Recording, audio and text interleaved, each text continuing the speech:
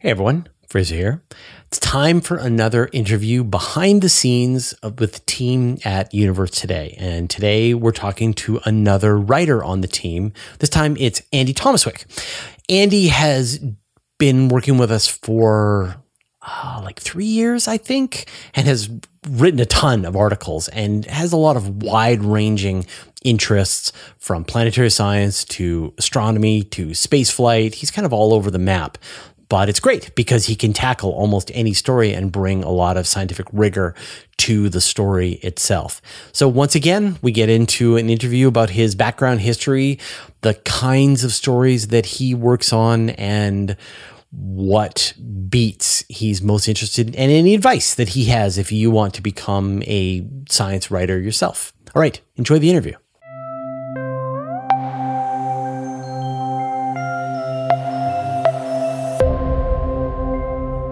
All right. So once again, I'm joined by another member of the Universe Today team. And today I've got Andy Tomaswick. Hey, Andy, how's it going? Hi, Fraser. I'm fine. How are you? Good. So, man, how long have you been writing with Universe Today for now? Oh, man. All right. So I started probably in 2013 or 14, writing articles originally way back then, and then took a long break with small children. For a number of years, and then just picked up again the last couple of years in earnest. So 10 years or 2 years, depending on how you look at the total amount of time. That's right. And I think you had originally done a bunch of stories when Nancy was being the executive editor. Yep. And then she sort of handed off that mantle back to me as both publisher and I guess sort of editor. Yep. Although, we use the term editor quite loosely around here at Universe Today. But then I remember there was sort of like a fairly long, slow return where you were kind of going like, hey, can I write again for you? And I'm like, yeah. And they're like, hey, do you need any more writers? I'm like, yeah. And that's a thing that I've tried to get a lot better at, but it takes a long time to start working with Universe Today. Yeah. But once you do, there's like no administration that is sort of holding you back at that point. I'll admit you're a lot better at it than a lot of other places. There's a lot of other places where I'm like, hey, can I write for you guys? And they just don't respond at all. So it's you're a lot better than a lot. Yeah. So what's your background? As a journalist? By training, I'm an electrical engineer. So I have a bachelor's and master's in electrical engineering. I also have an MBA. So I've been trained and work full time actually as an electrical engineer, not in the space industry, and never actually worked in the space industry, ironically, but worked in nuclear, worked in automotive, worked in welding, and now in kind of like a IoT world, I guess is the simple answer. Internet of Things for the non-electrical engineers. And you're doing this full time right now? Yeah. I work full time in addition to writing. Wow, that's crazy because you do write a lot. Thanks. I try to keep up on it. I go through phases where I have my kids part time, so I have like weeks where I'm not doing them at all because I'm changing diapers or whatnot. And then there's weeks where I'm like, okay, I have a lot of time now, so I can concentrate on this. So it kind of varies a little bit, but that's one of the flexibilities that I like. And I know we've talked about before. Yeah. So what are the kinds of stories that you kind of gravitate towards? Yeah. So technology is really my thing that I like the most. And I remember one of the early articles that I did was an interview with the NIAC, the head of NIAC. And I love talking to the guy who's literally Institute of Advanced Concept is a great thing that NASA should be doing. So I kind of gravitate to like new technology, new things that can enable different exploration and those sorts of things. Business side as well. That's kind of another thing that I'm interested in. I remember talking to a guy from like the Naval Research Lab about like power satellites.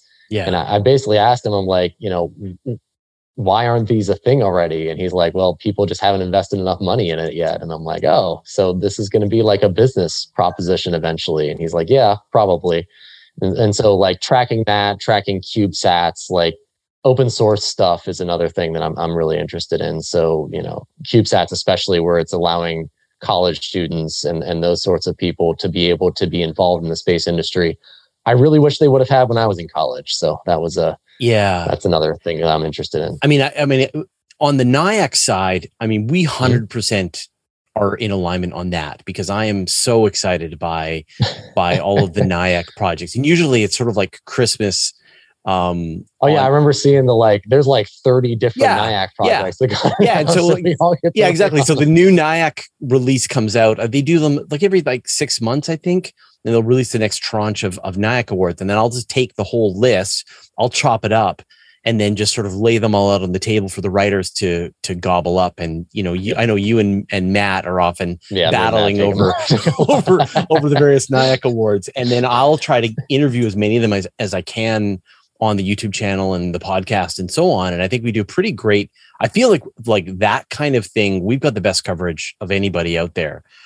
I think so. Yeah, absolutely. I have never seen as many detailed drilled down descriptions of what is this? What's it useful for? Where did it come from? And project lineage, all of that. We do a better job than most. And I think for me, it's I'm really excited by what's coming next. I'm not that interested in, or maybe I've become less interested over time in how are we going to build the Dyson sphere? And I'm a lot more interested in what's a better solution for a camera system that will allow you to see biological life forms on Mars, or what's a clever way to launch a spacecraft using less energy. It's all incremental. And maybe it is. I mean, I don't know if you know, I trained in engineering as well, and then switched to computer science. But I love the engineering possibilities of what can be done.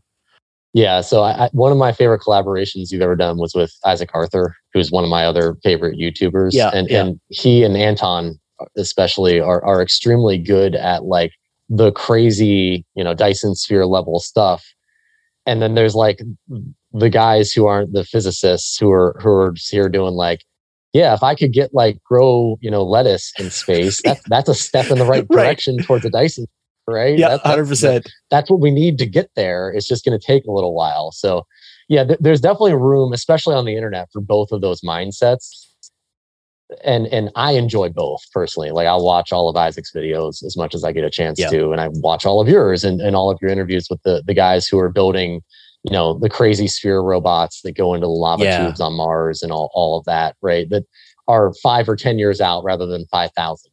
I mean, if you do see someone say something, like a thing that I do a bad job of is when I interview somebody, I'm just trying to probe essentially the limits of my understanding of what it is that they're working on. And I'm asking for a lot of hypotheticals, but I suspect that I am then shedding story ideas, just in kind of real time, because I'm saying would this work? Would that work? Where are you going to go with this? What's going to happen next? And then ideas are falling to the wayside as we talk.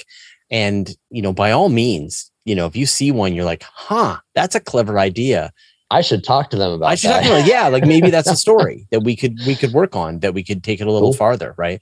And I think that we're kind of trapped a bit by being, on the one hand, you've got all these press releases that are coming out that you're just sort of you're trying to avoid being just regurgitating. Yeah, exactly. Yeah. Just a press release machine where you just you take the input is the press release, you jumble a few words and then you output it again. And that's, So one of the things that I really like to do, and one of the things you're exceptionally good at, is finding archive papers. Because I don't have access to a university webmail server anymore. So if a paper's on archive, it's probably the only way that I personally can access it, unless I go ask the authors for it, which can take a little while.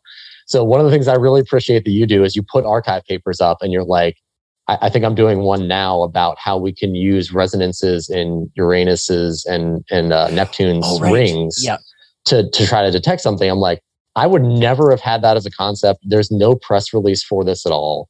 It really, and it's something that's translatable into popular science in a way that's interesting.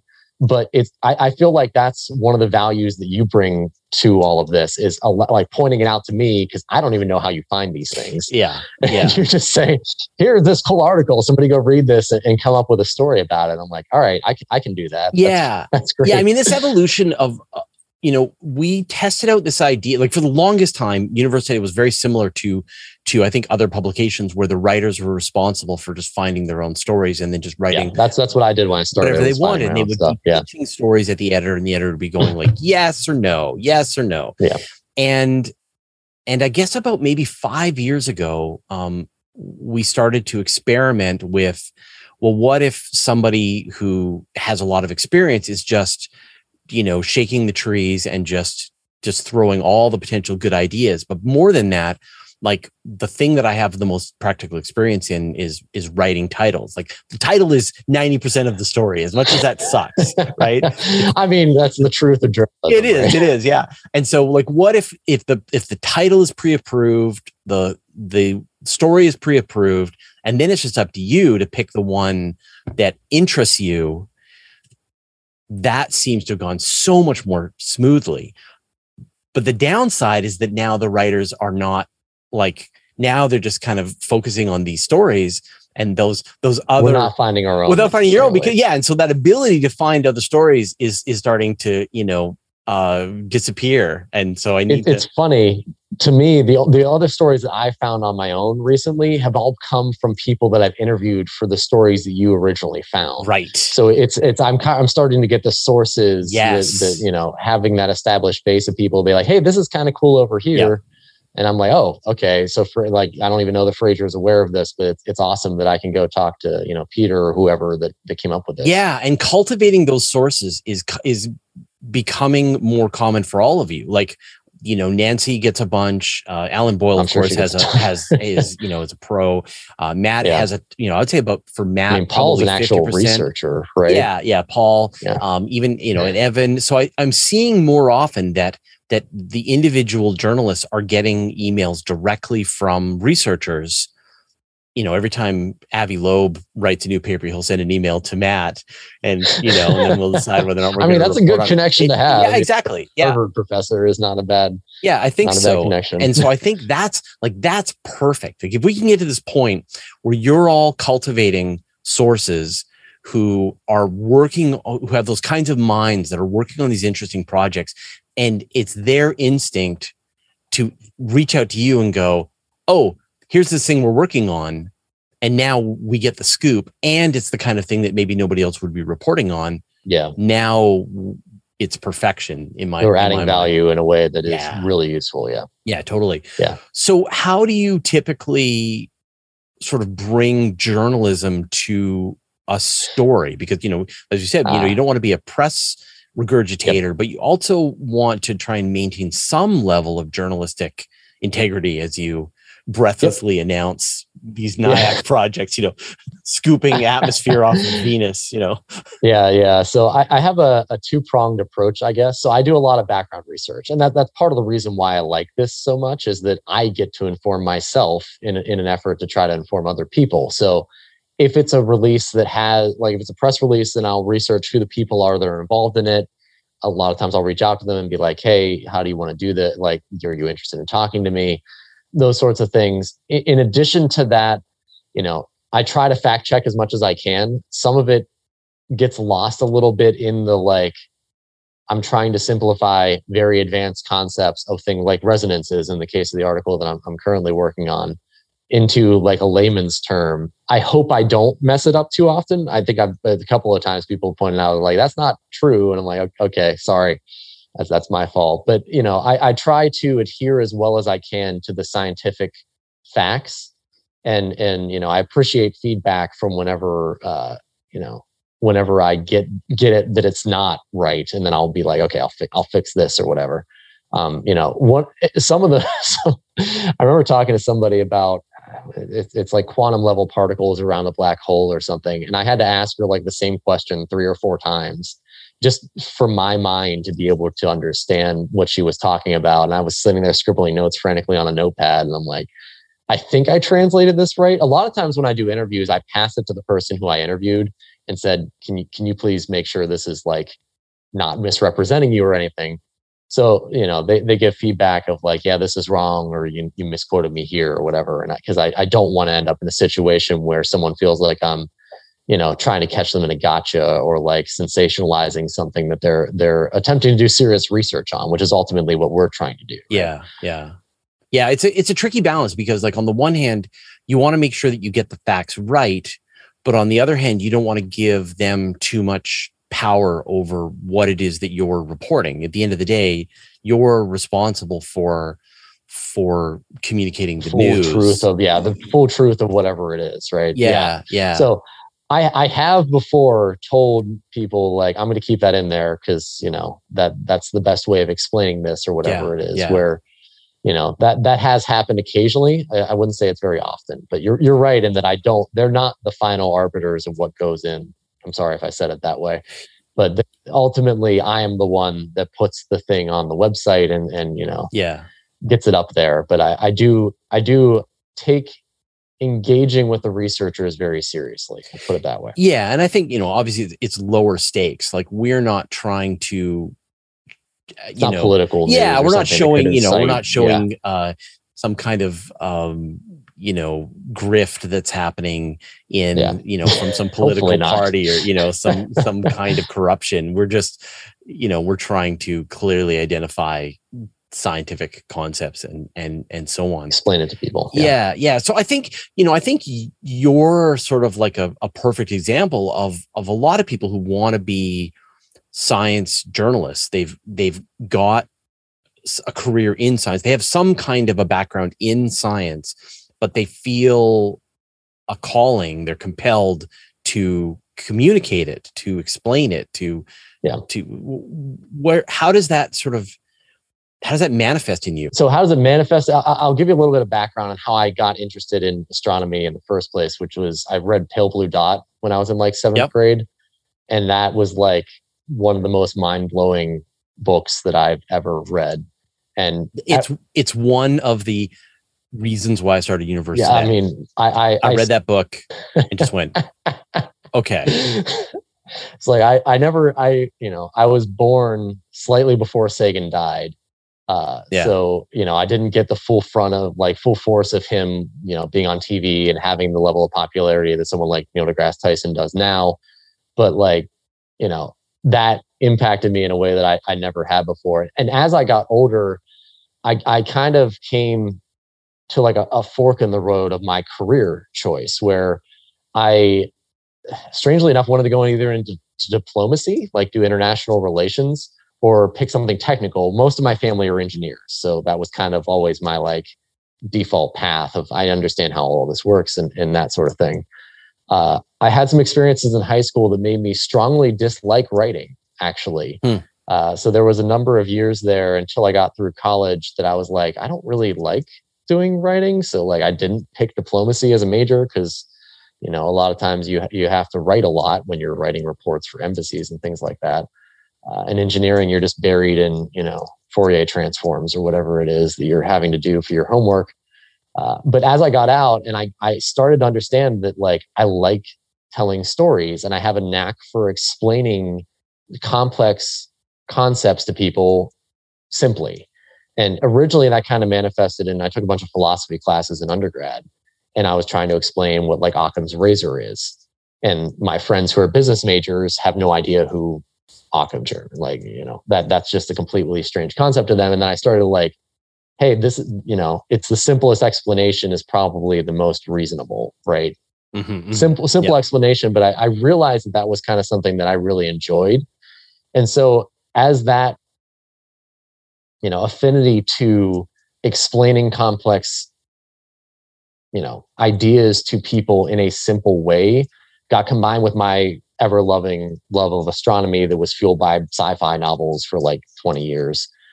Those two things kind of combined into me really wanting to be able to explain complex ideas to people in a way that is a little more broad, I guess is the way I kind of look at how blogging would be, right? The idea would be, instead of me verbally telling my friends about a complex idea, I'm taking it out, extrapolating it into language that is, reasonable for somebody to read and hopefully entertaining, and then doing the same thing that I would do with my friends, basically. Yeah. Well, so where do you see yourself going? What is like the challenge? What are some challenges or kinds of stories that you would like to be able to take on? Yeah. So, oh man, there's a couple. I've been rolling around book ideas in my head for a little while, as I'm sure most of the people you've talked to in these interviews are.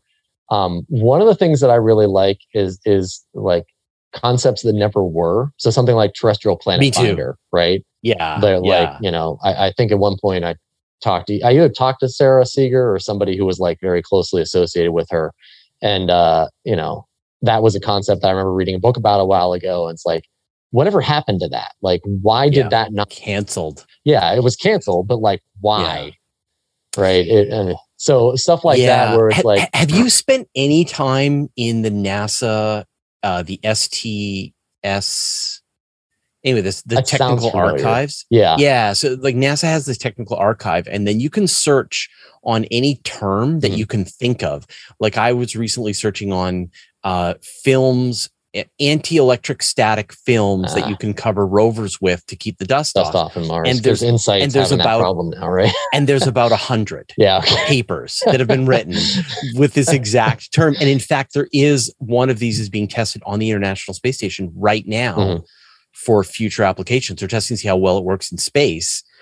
And so any topic that you can think of, there are papers, and there are just like, I found a paper about a single person lunar life raft that you could hide on the surface of the moon while waiting for rescue. That's cool. In a little inflatable dome. You send that to Andy Weir? Cause that would be interesting. Yeah, maybe. It's amazing what's in there. And I totally, you know, I've tried in the past, I've had a few more historian type writers working with us in the past, like Amy Sure-Title and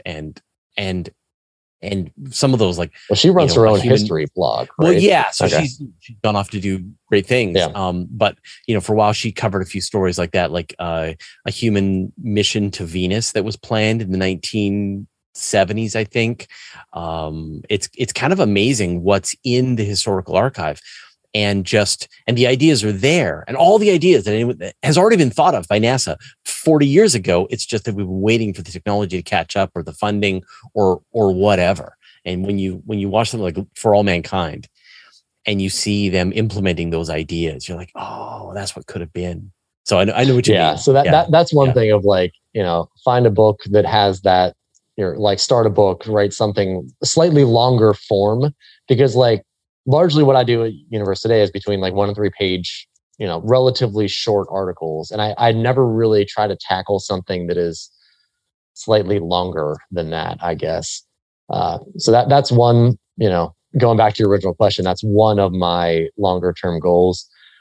Another one that I'm not sure that I'm going to do anytime soon, being an electrical engineer, I have a particular affinity for robotics.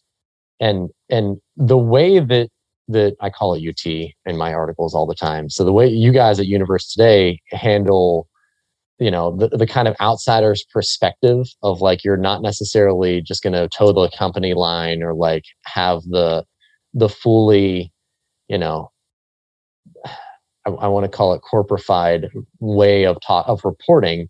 There isn't that in the robotics industry. And I think that's kind of an interesting niche that might be something that I would be interested in the long run, because, you know, it's covers space stuff, but it's also things like autonomous driving or autonomous lawnmowers or, you know, blimps or whatever else you have. Because I think that that is one of the things that it talk about, like what's next, right?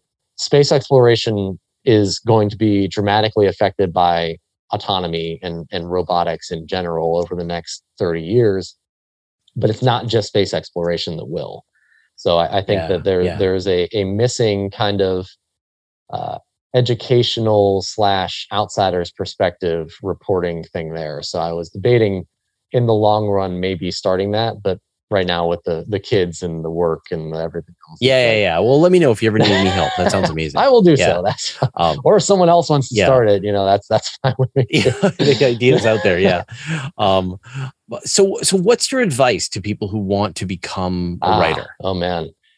So don't be afraid to put out something that's imperfect. I know that's a very common thing, but you're never going to be completely satisfied with everything that you write. It's never going to be 100% perfect. Be okay with good enough that it adds value, I think is the number one thing. Like, I know a lot of people that struggle with, I don't want anyone else to see this. Like, I'm just going to show it to my friends and family, and that's never going to get out past that. Then you're doing a disservice to people who would.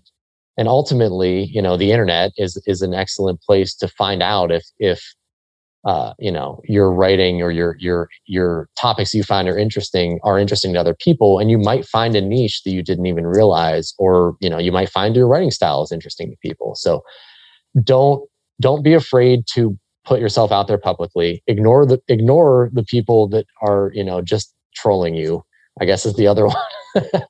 I'm sure you get that a lot more than I do, but it is, like my videos, whatever, they'll get 99.7% like to dislike ratio, but it's that 0.3 that's just like, just gets under your skin. It's tough.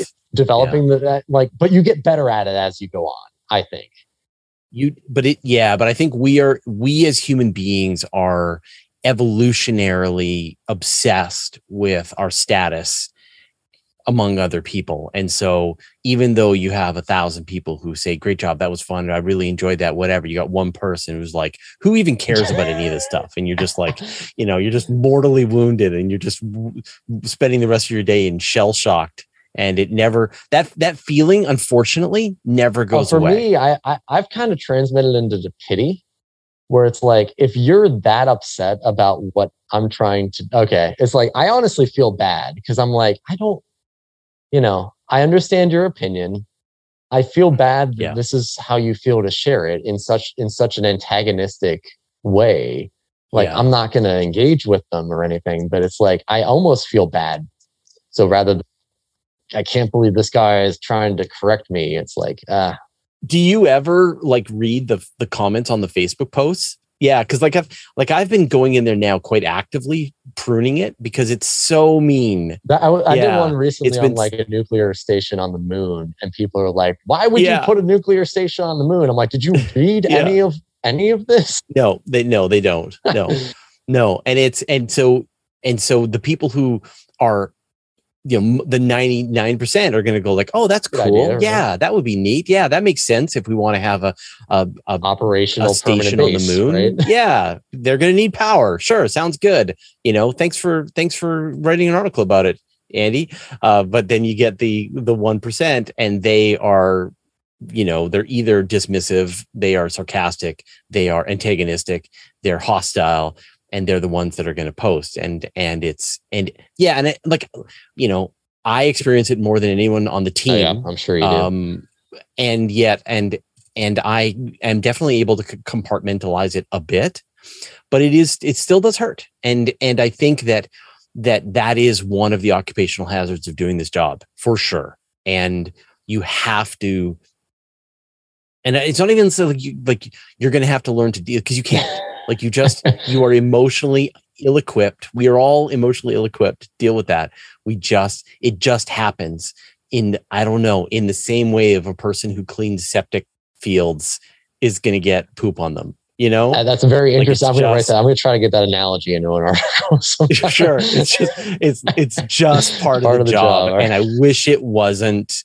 And I really wish it wasn't, because there is no way to get around the fact that you now have poop on you. You can wash it off when you go home. You can wash it off. Yeah, but you remember, and every time you're cleaning that septic field, you're just like, oh, here it comes. So, and that's just part of the job, and it does suck, but yeah. Awesome. Andy, so what's the best place for people to keep track of you specifically? Say they want to offer you that book deal. Where do they go? I remember when we first talked, in my newer round of getting involved again, I'm like, my Twitter presence is pretty abysmal. I basically just use it for, conversing with people about articles that I write. So I guess Twitter would probably be the best way. Yep. If and when I ever get more time to kind of expand to, further afield stuff, I'll be sure to. Yeah. So what's your Twitter handle? It's at Andy Tomaswick. Okay. So it's just my name. Perfect. Yeah. easy enough. Nice. There's some really old picture of me on there from I don't even know when. Awesome. Well, Andy, thank you so much for taking the time to chat with me today. No problem. And it was great to meet you. Yeah, good to officially talk to you after listening to your voice for like 10 plus years. You've been a terrific addition to the team. I really enjoy the writing, and as people can sense, our preferences really line up nicely. So it's great to have you tackling the kinds of stories that I wish I had time to jump into. And you got to keep interviewing all the people on video. You can handle that one. Yeah, we'll do. Awesome, man. All right. Thank you so much.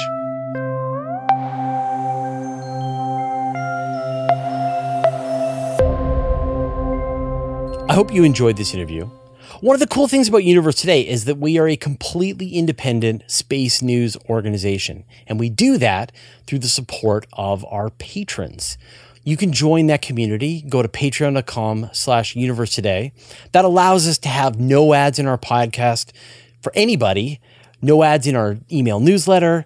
And if you join the Patreon, we'll remove all the ads from our videos, from the website, and you can know that you are helping to create fantastic, independent space news for the world.